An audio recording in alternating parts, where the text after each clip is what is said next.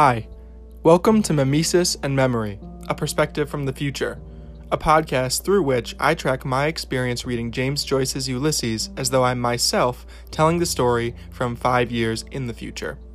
We'll explore how memories define who we are and how our past experiences reflect themselves on our everyday state of being. Thanks for joining me in this experiment.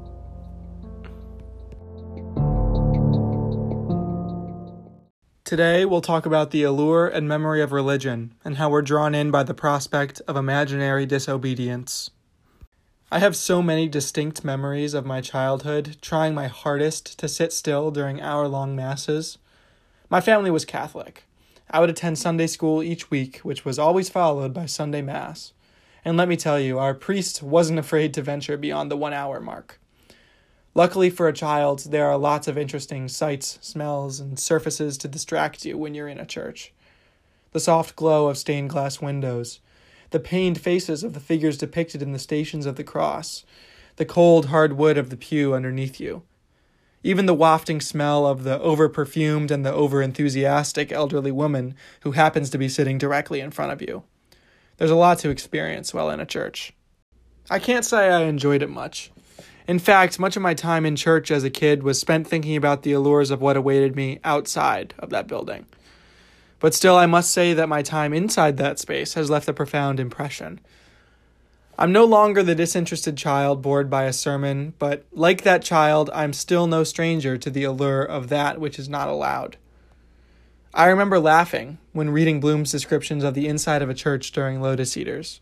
His confusion of the letters above Jesus' head on the cross, INRI, is at the same time laughable and relatable.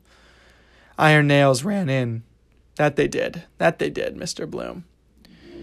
Being inside a church can have an odd effect on a person, even if they're not a religious type.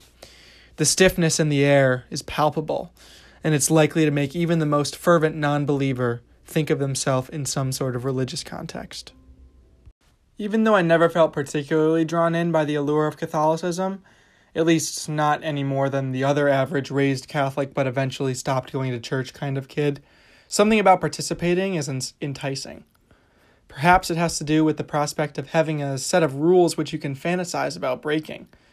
Sitting in church, listening to the priest talking about being a good person, living a good life, there's something oddly enjoyable about thinking about all of the disallowed things that you could do. Now, will you ever actually do them? Of course not. You're a good person. I think Bloom goes through something like this. He's not Catholic, but still that cold smell of sacred stone calls him in. He enjoys pondering the unsavory, sinful temptations available to him, but rarely acts upon his thoughts. And he can't help but to reflect something of the religiosity into his own life. He finishes the chapter by thinking about going to take a pleasurable bath, envisioning lowering himself into the water. This is my body.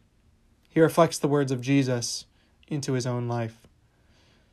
I'd venture to guess that there are a lot of reasons people decide to go into churches. Very few of them must have to do with the religion itself.